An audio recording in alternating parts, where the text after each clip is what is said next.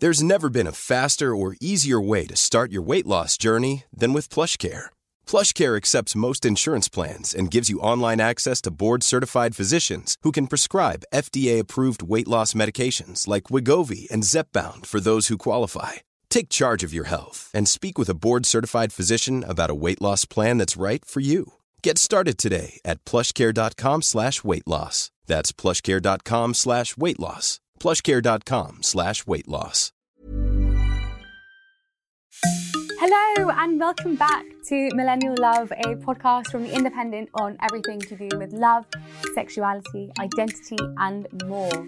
I'm so happy that we are back. Not only that, we are back as a video series as well as a podcast. So as well as listening to us on all the regular platforms, you can now watch us too on independent TV.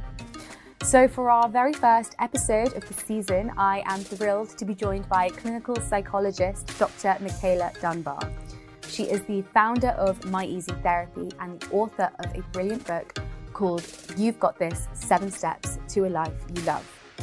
Today we are going to talk about all sorts of hurdles that can stop you from having the relationship and the love life that you want.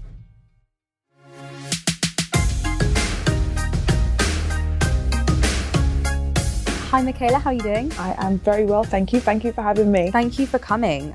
So tell us a little bit about what it is that you do and how your platform, My Easy Therapy, led to the book.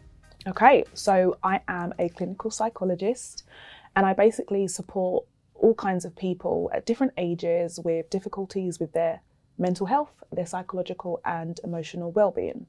And I do this through talking therapy. So talking with people back and forward.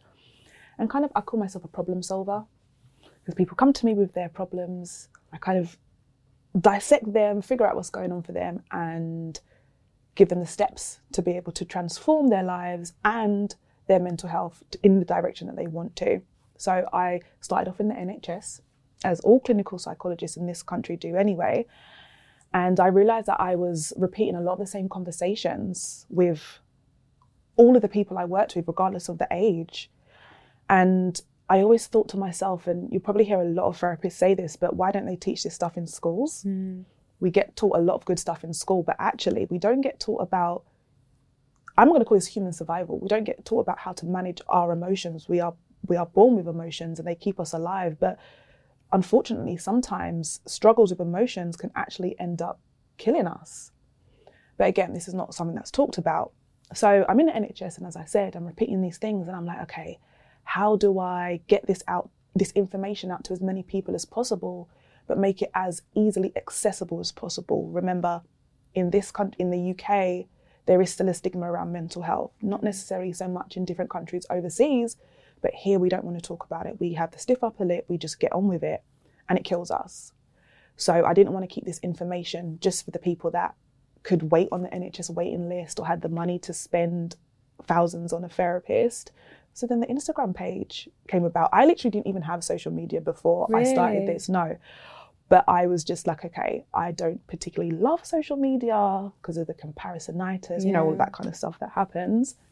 But I know that a lot of people are on social media all across the world, and that's how My Easy Therapy came about. And the platform, it just grew. And I think because of the topic, people were like, so I would write stuff about feeling anxious when you wake up in the morning. Or, you know, I did used to post about, you know, always being in unsuccessful relationships and where that comes from. And actually, is it always the other person? Are we choosing people because of how we regulate our emotions, because of trauma, because of attachment difficulties? And people were reaching out and they were saying, you get it, like reading your posts, that just seemed, I'm reading every one and I'm like, that's me, that's me, that's me. So I knew I was onto something. And then the page, people share, and then the Instagram page just blew up from there, basically.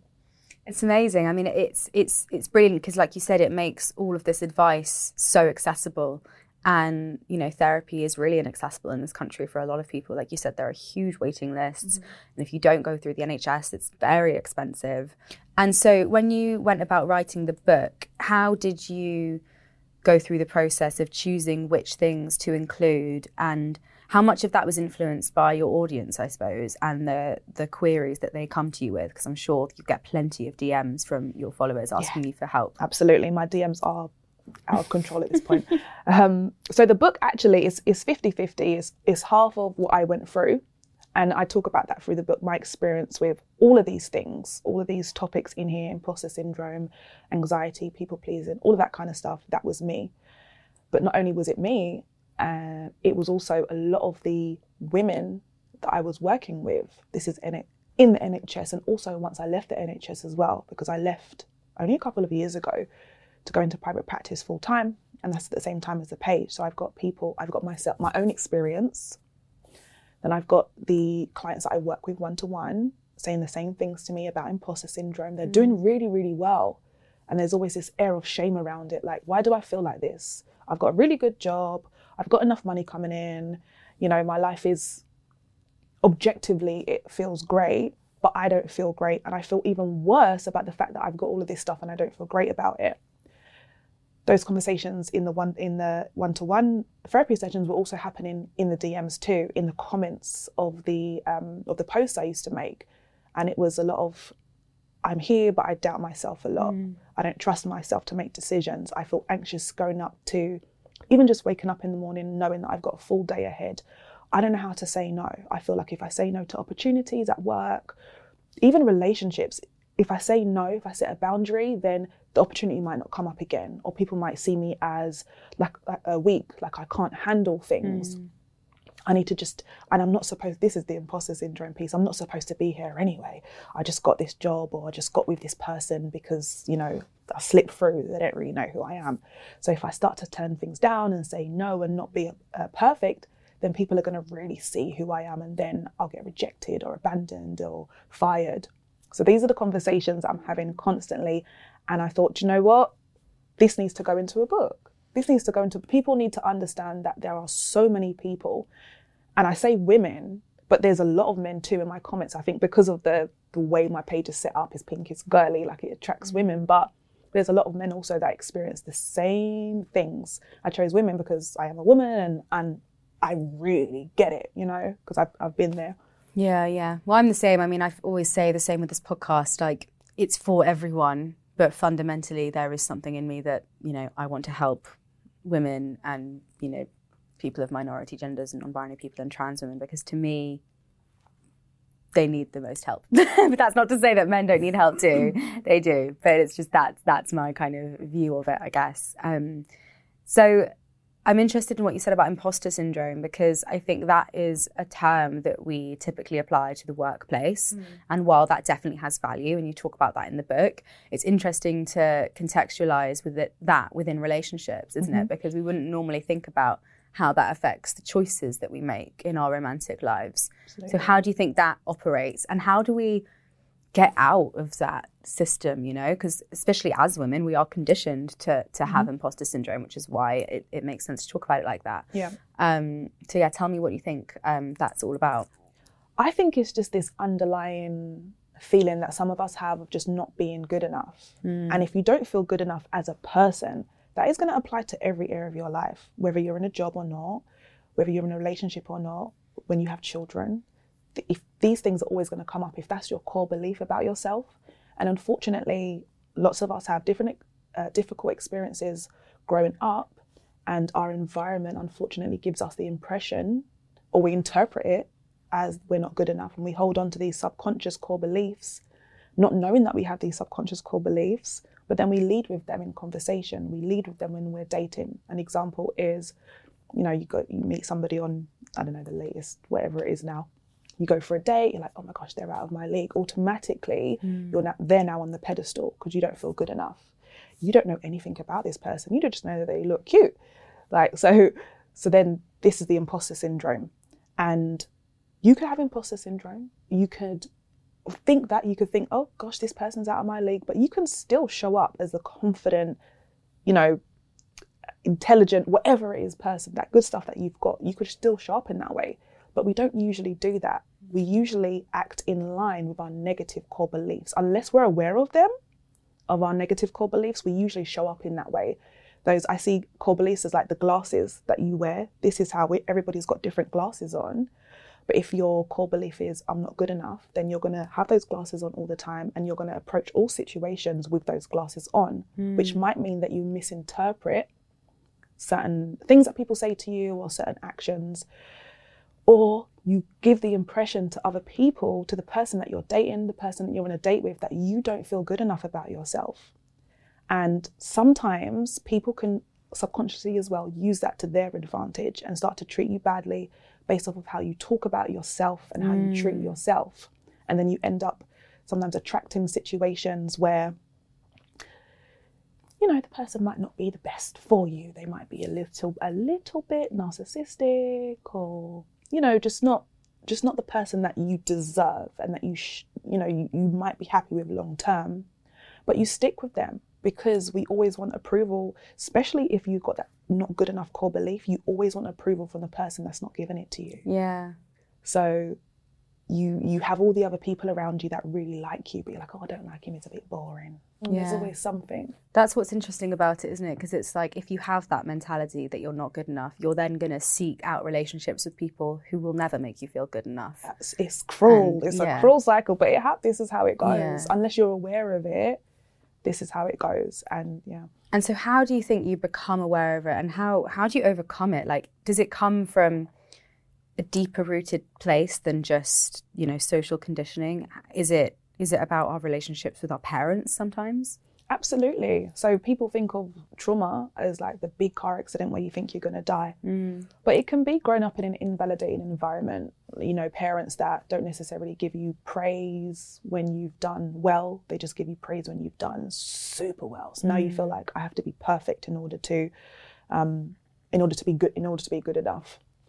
It might be getting bullied at school, so now you don't feel good enough because in year 3 you were the person that was always left out, or you're in that friendship triangle where there was always 2 friends and then the third one, and you was always the third one who's trying to get in there. So you got the messages early on. Remember that from when we're born to like 7, we're really looking around. We're like sponges. We're learning how to do life from the experiences we have.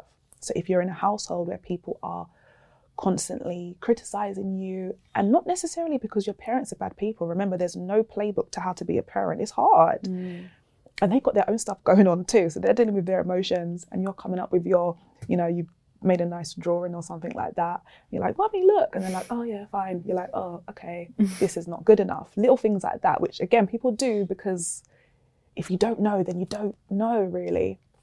So these things stick with us, and it's obviously even worse if you've got people who are actually physically or emotionally abusive, but it doesn't necessarily need to be that far. It can just be not getting the validation, or if you might cry. In some families, being sad and crying is not tolerated. It's too uncomfortable.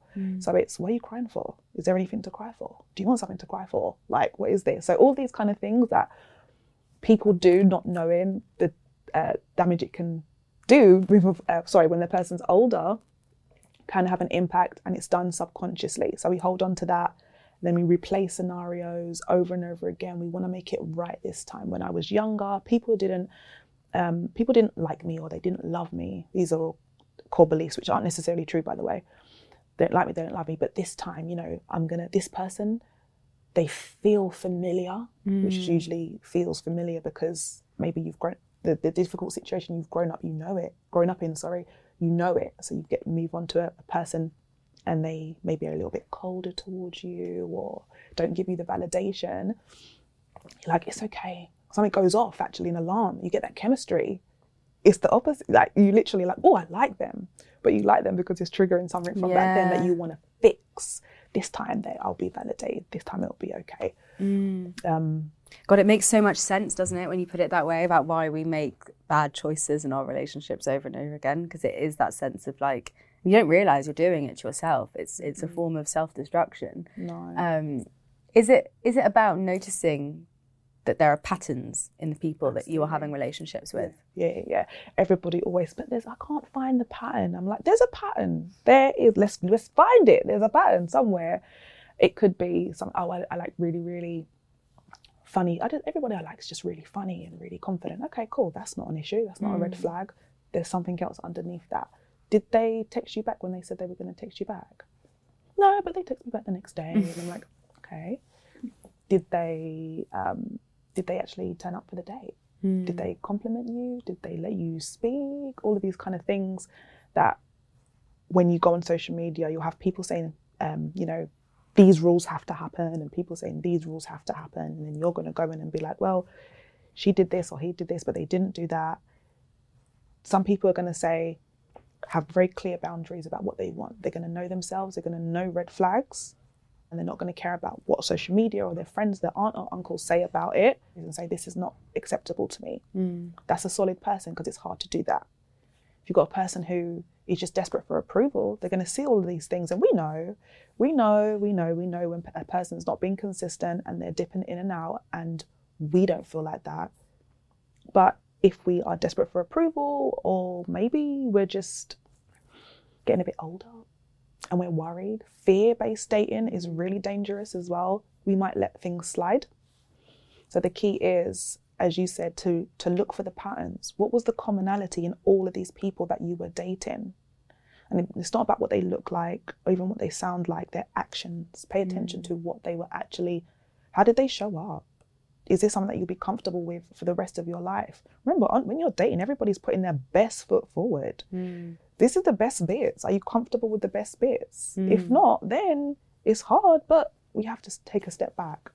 And so in the book, you talk about this kind of 5-part model that you developed. Explain to us what that is and how it works, and I guess how you could apply it in a scenario like the one we've just been talking about. Yeah, so the 5-part model is actually a really commonly used model within the clinical psychology community, I would say. And it just helps, we use it in what we call formulation. It just helps us to piece together the cycle that somebody could be stuck in, so we can find out our exit points. So we have our thoughts, our feelings, our physical symptoms, our behavior, and of course our environment, or the thing that triggered whatever particular thing that we do or don't like. So we have a situation. It could be, let's say you're going to do an interview. And maybe you've never done an interview before, so you're going to have a little bit of anxiety. That's absolutely fine. Anxiety can sometimes motivate you to work a bit harder. But maybe you had an experience way back where you did some public speaking, could have been at school, and people laughed at you, or you didn't feel comfortable. That stuck with you. Remember, there's a really good book actually. Well, it's an old book. It's called The Body Keeps the Score. Yeah. I know that book. And they talk about how trauma actually gets trapped in the body. So we hold on to a lot of stuff that we don't even know subconsciously. So we are approaching this interview now, and we are interpreting this interview as a threat. We don't know why, but it's like it's a threat. We're really, really anxious. Then we might have the negative thoughts come in. Negative thoughts are going to be based off of our core beliefs. If our core beliefs are, I'm amazing, people love me, then you're going to go in, you can have a nice time. If your core beliefs are, I'm not good enough, I'm unlikable, I'm unlovable, then the thoughts that are going to come up as you're approaching is, I'm going to mess this up. People are going to laugh at me. Why did I decide to do this? What's going to happen when our thoughts start going? Our body reacts. Our threat response is very, very automatic. It doesn't got time to figure out what's a real threat or a fake threat. If you say going into this interview is a real threat, then your body's going to be like, okay, cool. What do we need to do to keep you safe? So your heart's going to start beating fast.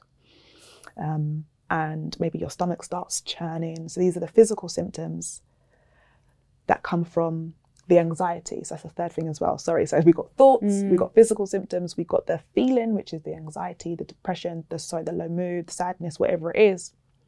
Because we are interpreting the interview as a threat, the feeling is usually going to be anxiety or fear. Our body's going to react to that. So those are 3 parts. And then the fifth part, should I say, is the behavior. This is key. The behavior is key. So what we usually do when we're really scared of something is our anxiety goes right up, right? And when it gets to the point where we feel like we can't deal with the anxiety anymore, we leave. We're like, I'm gonna call in sick today. Or, oh no, I've got a stomachache, I can't go.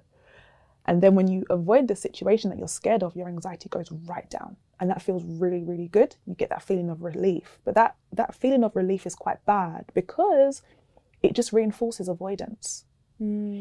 Had you stayed in that situation, your anxiety would have naturally gone down anyway, because adrenaline doesn't last that long in our body.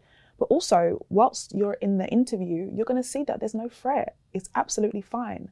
And then there's less evidence to keep your threat response going.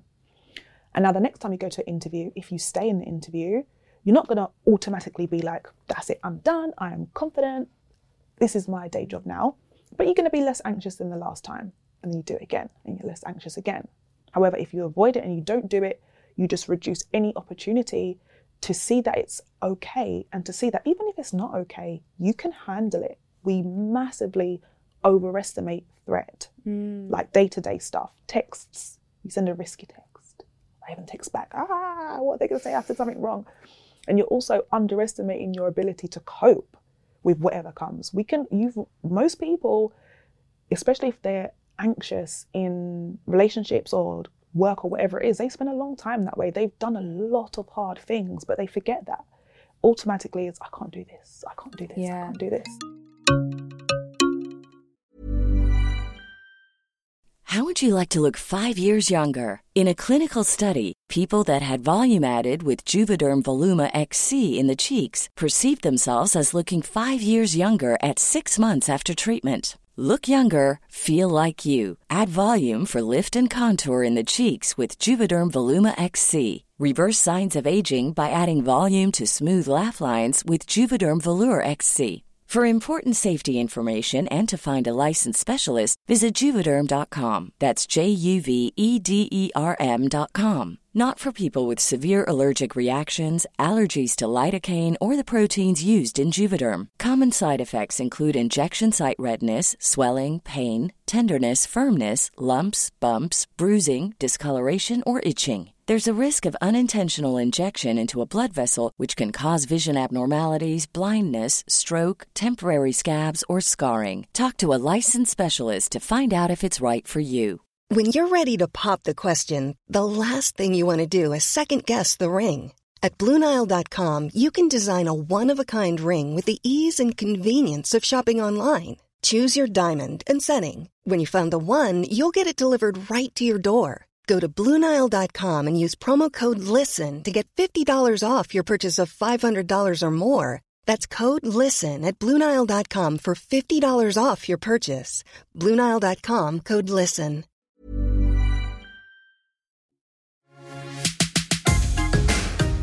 I think, and I'm very much like this, I make my life a lot worse for myself than it needs to be, just because of the way that my brain works. And, you know, I'm constantly, worst case scenario, getting anxious about things that haven't happened yet, might not happen.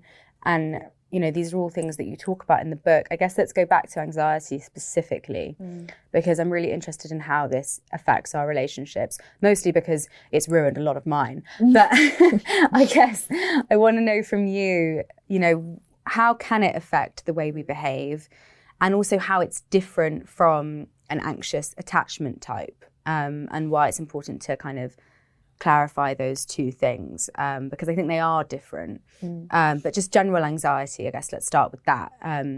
You know, how does that affect us, and how do we overcome that, do you think? So, like I mentioned before, the key thing is behavior. Avoidance is like fuel to the flame, big fuel to the flame. If we want to overcome anything we're anxious about, even if it's like a mouse, if you're scared of mice, you need to start working towards holding that mouse. A person's going to be like, what? Absolutely not. But you start small. So if you're in a relationship and let's say that you're really anxious about, and this is the thing, when it comes to anxious attachment as well, they are distinct, but anxiety as a whole, it works the same way. It's just a fear of something, right?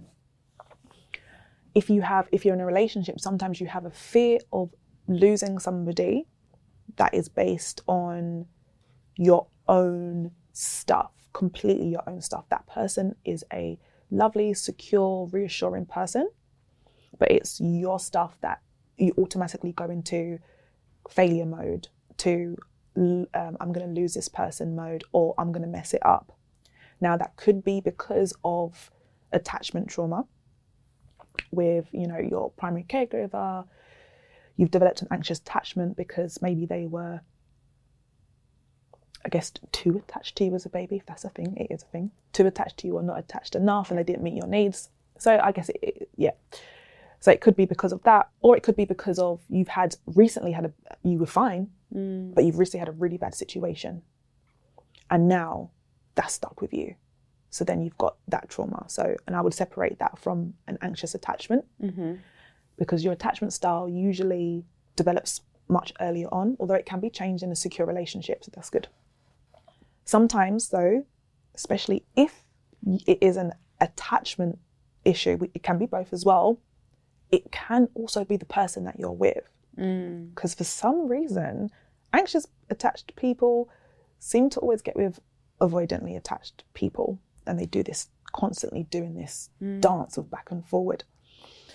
And sometimes it is actually like the person is not creating the anxiety, but maintaining the anxiety with the way that they deal with you within the relationship. Across both though, whether it's just you or it's you and the person you're dating with, the things that you do as a result of feeling anxious, those behaviors, we really need to hone in on those, figure out what they are. And then we need to see whether or not it's an appropriate response, given whatever, given the threat or whatever it is. Little things like, let's say that you got dressed up to go out with your friends and your boyfriend or girlfriend comes down and they don't compliment you. So now you're like, oh, they think I knew I could never get it right. Like I don't look nice. And now you've gone out of the evening because, your partner didn't make a song and dance about what you look like. When you come home and you start asking for lots of reassurance, or didn't you see what I look like today? I got dressed up. You didn't say anything about it. Like, do you not fancy me? Whatever it is, your partner's like, what are you talking about? Like, sorry, I was busy. I didn't even notice. And they were genuinely busy, but we're asking that constant reassurance. And actually, if you're a person who is invested in a relationship and you've got somebody else always doubting your investment in the relationship and your commitment to the relationship because of their own stuff, then they're naturally going to get a little bit, if you're not having the conversations with them about how you struggle in relationships sometimes and they're just, thinking what's going on, then they're going to struggle with the constant need for reassurance. Some people say that, your partner should always be willing to give you the reassurance. And whilst that is helpful and that is so lovely in terms of the kind of psychological way it works, the reassurance is almost like the avoidance of, it restarts it again. Like, you're never going to stop needing reassurance unless you're able to get it from yourself. Sit with the uncomfortable feeling of, maybe this person doesn't think I look good. Do you think you look good? You don't need to ask anybody about anything that you're doing, because first and foremost, you understand that you've got this, and if you don't, you'll figure it out. You're already good enough. That's your core. I'm already good enough. But again, when we don't have that strong, solid core about who we are and what we bring to the table, we're always going to want somebody else to tell us if we're doing good or not. And it can get quite taxing for the other person in the relationship to have to always experience that. And that's on a low level, asking for reassurance. You might have other people that, they didn't text me back. And maybe you're not official at this point, they didn't text me back. That's it, I'm done with the whole thing now. Because you're anxious and you're like, this person's going to leave me, let me leave them first. Yeah. All of these reactions, sometimes it's helpful to do that, but we just need to make sure that everything that we're doing in relationships at the beginning, middle, end, wherever it is coming from a place of security in us. If we can say, I didn't do this because I didn't feel good enough, then we can actually say that's a them thing. Yeah, so it's interesting because I think we all have that in us somewhere, don't we? That kind of self-belief and self-confidence. But it's about getting to a place where, like you said, you're overcoming, childhood trauma and previous damaging relationships and trying to, I guess, make that little voice louder than the other voice that's telling you that you're not good enough. Yep. So aside from recognizing all of these things and recognizing these patterns, how do we get to that point? And there's no quick fix, is there? Because it's going to take a while, and it's about self-development. But how how do we get there? Because it sounds too good to be true. It's definitely a thing. And it's an ongoing thing, I would say. Yeah. And what keeps me personally focused and acting in a way that I want to is just defining how I want to act. How do I want to show up? What kind of person do I want to be in a relationship? And get really granular with it. I want to be kind. I want to be compassionate. I want to be confident. I don't necessarily need to feel these things. I don't need to think that I can actually do these things. I can just be aspiring to be these things. But I just need to have the intention and try to do it. Our emotions are going to come and try and throw us off track, as with our thoughts, because our brain is designed to look for problems and solve them to keep you safe. So if it thinks there's a red flag based off of this looks similar to what happened the last time, beep, beep, beep, it's going to try and do all of this stuff to tell you to back off. And you're going to feel it in your body, and all of this is going to feel really uncomfortable. But if you have clear direction, that's your compass point. That's single track mind. That's what I'm doing. I'm in the middle of a really wild argument, or it's about to get into a wild argument, but my values are to be kind and respectful. How do I still argue, but still stay kind and respectful? That's just an example. So when you have these in mind, you learn to not let your emotions, and that might be a little piece of work in itself. And that's sometimes where therapy or the book can be really helpful, but you learn to not let the emotions dictate how you show up. Because the behavior is how you sow the seeds, and you need to be really, really careful about what seeds you're planting in your mind and other people's mind. If you don't want to be seen as this really insecure, chaotic person, because you know that that's just not how you want to show up, but you know that sometimes people will say things like that just to be mean. But if you think there's some truth in it, actually, okay, cool, how do I want to be seen? And be very, as I said, get granular, be very clear about it, write it down. Have a word of the day. I love having a word of the day. If I'm going to have a really busy day, there's a lot of stuff to go wrong. I know that when a lot of stuff goes wrong, my negative voice is going to start up really, really loud. So then my word of the day will be self-compassion. That's what I'm focusing on. And it's not about anyone else, but it's just me, self-compassion. So then my internal voice gets really soothing. And now I'm like, okay, cool, I've got this. So in a relationship, your word of the day can be anything. But you just need to be very clear that whatever you're choosing to focus on is the thing that's going to get you towards what you want. So if you want a successful relationship, write down what that looks like. Then write down the qualities that you need, not the other person, the qualities that you need to have in order to get to that. And then take it from there. What does it look like? What does a kind person do? Yeah. Do that. If you're constantly outsourcing your own care to your partners, you'll just completely, when that relationship ends, you're going to be completely at sea. Absolutely. And it can go the other way as well. If you have fears of abandonment, then maybe you can be even more avoidant. So you're like Miss Independent, you can't do anything for me, and the person just ends up feeling useless. So definitely need to understand, which is hard to do if you don't have a manual, but understand, where does your behavior come from? Where does your thought process come from? What voice do I need to listen to? Just because a thought is in our mind doesn't mean we need to listen to it. We have 10,000, how many thousands of thoughts every day? Usually we choose the ones that we think are we choose the ones that have the biggest emotional impact, but we don't need to choose any of them. We can literally just put one foot in front of the other and keep a blank mind. Mindfulness is amazing. As long as you're doing what you need to do. It doesn't matter if your thoughts say go girl or don't do it. You can still put one foot in front of the other. Same thing with your emotions. You can feel anything and still do what you need to do. Emotions are really powerful because they need to be, because they keep us alive. And if they weren't, we would die. We wouldn't pay attention to them. But actually, we don't need to. Sometimes our threat system is too sensitive. So we can't always listen to it. Let's go back to overthinking, because I think that's also incredibly interesting when it comes to relationships and, recognizing, like I said earlier, the damage that we're doing to ourselves by kind of indulging in thoughts that are not helpful to us. What advice would you give to someone who is, and this is a very selfish question because this is all about me, that's my podcast, so I can ask what I want. Exactly. How do I stop overthinking everything? Okay, so this is $1 million question. And I'm going to say something really annoying. It might not be annoying because some people love mindfulness, but I know it was really difficult for me.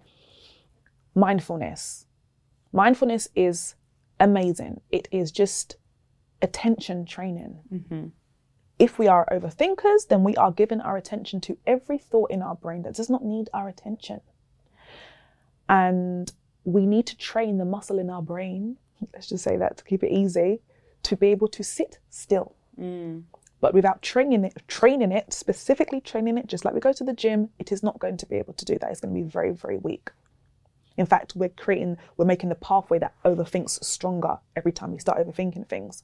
Mindfulness, which could be, sitting down and listening to an audio on YouTube or whatever it is, or it could just be when you're washing the dishes, pay attention to how, I have a dishwasher, but how the soap suds feel in your hands, the sounds of the water, the warmth or whatever it is, and just really focusing in. And every time you're distracted by a thought, which you're going to be, you just bring your attention back. That's the win. That's it. Noticing when you're distracted and bring your attention back. People say, "Oh, I can't do mindfulness. So boring." Yeah, I think it's been branded badly because when you say the word mindfulness, you just think of like the woo-woo wellness industry. Exactly. And actually, when you break it down, it's really helpful. Exactly. I hate woo-woo. I hate woo-woo. If you would have said to me 10 years ago, 10 years ago, how old was I? I don't know, maybe 15 now. That I'm going to be doing mindfulness all the time and talking to people about it. I would have been like, no, what? Boring. But actually, no, it's a workout. It's attention training. It's learning how to much more quickly notice when you've been distracted. That's half of the problem with overthinking. You are overthinking about something for 5-10 minutes before you realize that you're overthinking it. So it's noticing much more quickly when you're distracted and being able to bring your attention back to whatever is actually meaningful, important, much more quickly as well. That doesn't mean that at the beginning, you're not still going to be an overthinker. I think the most helpful thing I would say to do, and the details around how to do it is in the book as well, but is to time box your thought, time box your thinking process. If you're always thinking about a million things throughout the day, you're wasting a lot of time. You're wasting a lot of time being present with the person that you want to, that the person that you're dating, with your friends or your family, your job, just in your head, stuck in your head all the time. You're not experiencing life, and people can notice that as well. So actually, when the thoughts come up, and maybe they are important, sometimes the thoughts that we're thinking about do need a little bit more exploration. Sometimes they are problems that need to be solved, but just not at that time. So you can just make a little note every time you've got like an idea or overthinking or a what if, make a note of it, whatever it is, make a quick note in the notes app on your phone and save it for later. When you've got half an hour, don't make it too long, but you've got your time to overthink, worry, whatever it is, save it for then. And when you get to your time, your worry time, now you've got this list of all the things that you didn't get to think of earlier in the day. But I think what helps in setting the time is that early in the day when you're overthinking, you can say to yourself, okay, this feels important. I don't know if it is yet, but I'm going to give this my consideration later. I'm not going to miss it. I'm not going to forget it. It's still going to get explored, but just later on. So you give yourself that permission to not think about it now, but also that reassurance that you're not going to miss it. Because sometimes, it's like, well, if I don't think about it right now, something bad might happen. So when you come to your overthinking time, usually most of the stuff on your list, you're like, this was never a problem. I don't even need to think about this or talk about this or problem solve. Some of the things are going to be real issues that need to be problem solved. So you problem solve it. Overthinking is not problem solving. You problem solve it for and against all the solutions that you can, create solutions, and then you fix whatever it is that is taking up space in your mind. Yeah. That is very helpful. Noted to all of that. Thank you. Going back to the things you get asked about by your followers, what are some of the most common things that people want help with? Usually people just want to feel better. I feel it's anxiety, I would say, and it could just be because of the things that I post on my page to the people that follow me. So it might be a bit biased, but people have a lot of anxiety. A lot of people have low mood as well, but anxiety is a really, really big one. And anxiety in relationships, so not necessarily when they've broken up, but just how to hold on to a relationship and worried about it going. Anxious in the morning. I have younger people who have got exams, they're really anxious about their exams. The physical symptoms of anxiety as well, people always struggle with. What their friends, family, how to support other people. So maybe they've come across my page or a post and they're like, this is this person, but I don't know how to talk to them about it. Like, what should I say? Can you help them? So it's about giving them that language to support them. I would say that's the main things: anxiety, physical symptoms of anxiety, how to support other people. And again, my page is gearing more towards, I guess, working age women as well. So there's a lot of job dissatisfaction, especially after pandemic as well, that comes up. Yeah. And going back to breakups, when people do come to you with that, either it's, they're having anxiety about an impending breakup, or they're not sure about whether or not to end things with their partner, or they're just reeling from the aftermath of a breakup. What kind of things do you advise to people? And I suppose because I think when we talk about overcoming heartbreak, there's a lot of generic platitudes that people go to and resort to that are just really, really unhelpful. Okay, so pain is not something that we should try to escape. A lot of the problems that we have is trying to escape pain. So if we are having a heartbreak and we then go off all the time with our mates and get drunk all the time, then that's just avoiding the pain. Do it sometimes. Yeah. Have fun, isn't it?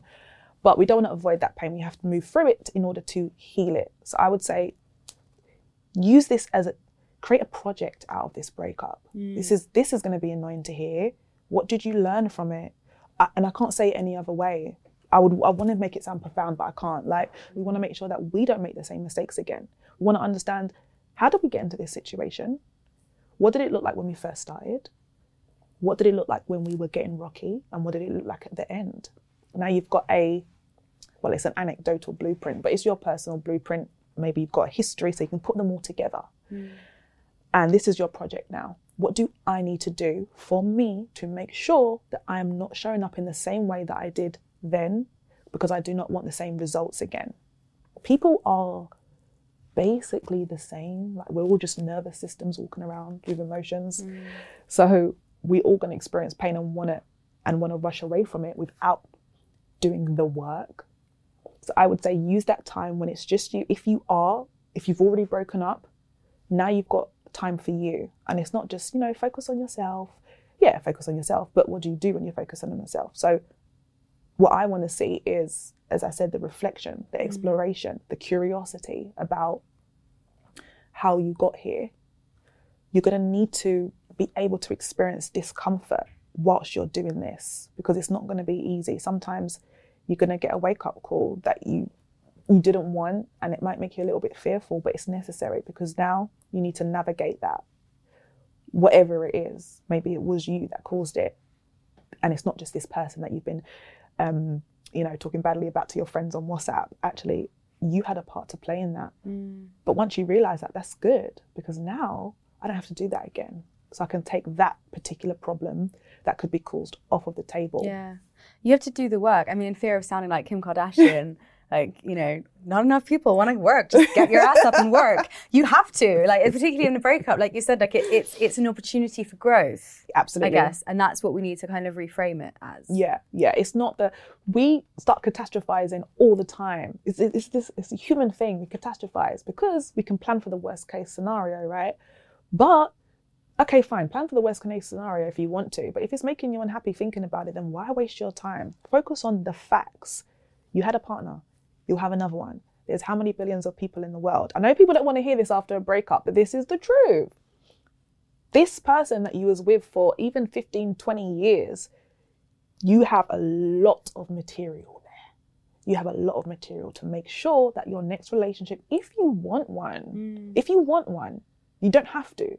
If you want one, you've got a lot of material to make sure that you don't at least have this experience again. Do not underestimate yourself as a human being and your ability to heal. You will heal. It just happens. All you need is time for that. But if you keep, what you don't want to do in the healing process is to create more things that you need to heal from. Start dating all these idiots now. Sorry, idiots. Start dating all these unhealthy people that you kind of know unhealthy, but your friends just like, just go on, it's fine, let your hair down, you've been through a lot. Cool, let your hair down, but just make sure you're not causing more trauma. Yeah. So I would say that. And yeah, just focus inwards. What do you need in this moment? Lots of hugs for yourself. The walks are nice. The food is not, emotional eating is never great, but, looking after yourself, treating yourself, because you are fragile in this period, but also make sure you're doing the work too, because you don't want it to be in this situation again. Thank you so much. That's really, really helpful advice. I'm sure a lot of listeners are going to really appreciate that. It is time for our Lessons in Love segment. So this is the part of the show where I ask every guest to share something they have learned about relationships. So, Michaela, what would your lesson in love for us be today? So when you are in a relationship with a person that you feel comfortable around, you kind of get the inkling that this might be the right person for you, but the fear comes up. Focus your attention on the thoughts that tell you that you can create any kind of relationship that you want, that you have the power to be able to do that you can show up in any way you want, and make sure that your behavior is in line with the kind of relationship that you want. If you want a secure relationship, then you need to be a very trustworthy person. If you want a kind relationship, you need to be a very kind person. So model the kind of values that you want to see within your relationship, and you can create that situation for yourself. So it's interesting what you said about kindness and trust. So do you think it's about, I guess, projecting the things that you want from your partner onto them? Almost, yeah. It's modeling, isn't it? It's leading by example. Yeah. I can't control what anyone else does in a relationship, but I can control how I show up. And it doesn't mean it's 100% gonna, always be a win, but at least you know that you've done everything that you could to create the relationship that is going to be the best for you and the other person. If you want a person that, you can trust, then you kind of have to be a person that they can trust as well. Again, as I said, with kindness, with empathy, all of that kind of thing. If the person is really resistant, have the conversation around it. This is a really important value of mine. Maybe get some shared values. This is also a really good thing that I do with my clients as well. Shared values when they come in. Relationship values as a whole. You both know what these are, so you're both working towards them. So for both people in the relationship, you can show up in any way you want, and how you show up will dictate the quality of your relationship. Your emotions are going to come, and they're going to be hard, and they're going to throw you off track sometimes. That's okay. Get back on the horse. Still be that person that you want to be, and you will see the results of doing things in that way, 100%. Thank you so much, Michaela. It's been such a pleasure to chat to you. That's all we've got time for today. Thank you so much for listening. If you have enjoyed this episode of Millennial Love, please do subscribe to us on Apple Podcasts, Spotify, Acast, or anywhere else. And you can now watch us on independent TV if you haven't already been doing so. You can also keep up to date with everything to do with the show on Instagram. Just search Millennial Love. I will see you soon. Bye-bye.